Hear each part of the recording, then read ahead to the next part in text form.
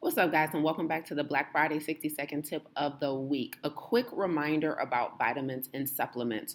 Remember, number one, we should not be taking vitamins and supplements if they haven't been deemed medically necessary. Just running out and getting over-the-counter man-made vitamins and supplements just because they're plant-based or vegan, or just because it seems like the right thing to do because you don't eat completely healthy, is not ideally how you should be using them.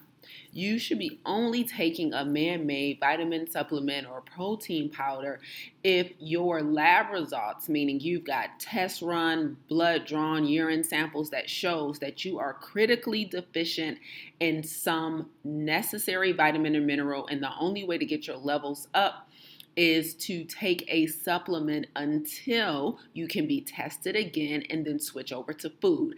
Taking man-made vitamins and supplements over long periods of time, especially if they haven't been deemed medically necessary, is not ideal, right? Number one, your body builds up a tolerance. Number two, most of them are synthetic and your body isn't even absorbing them.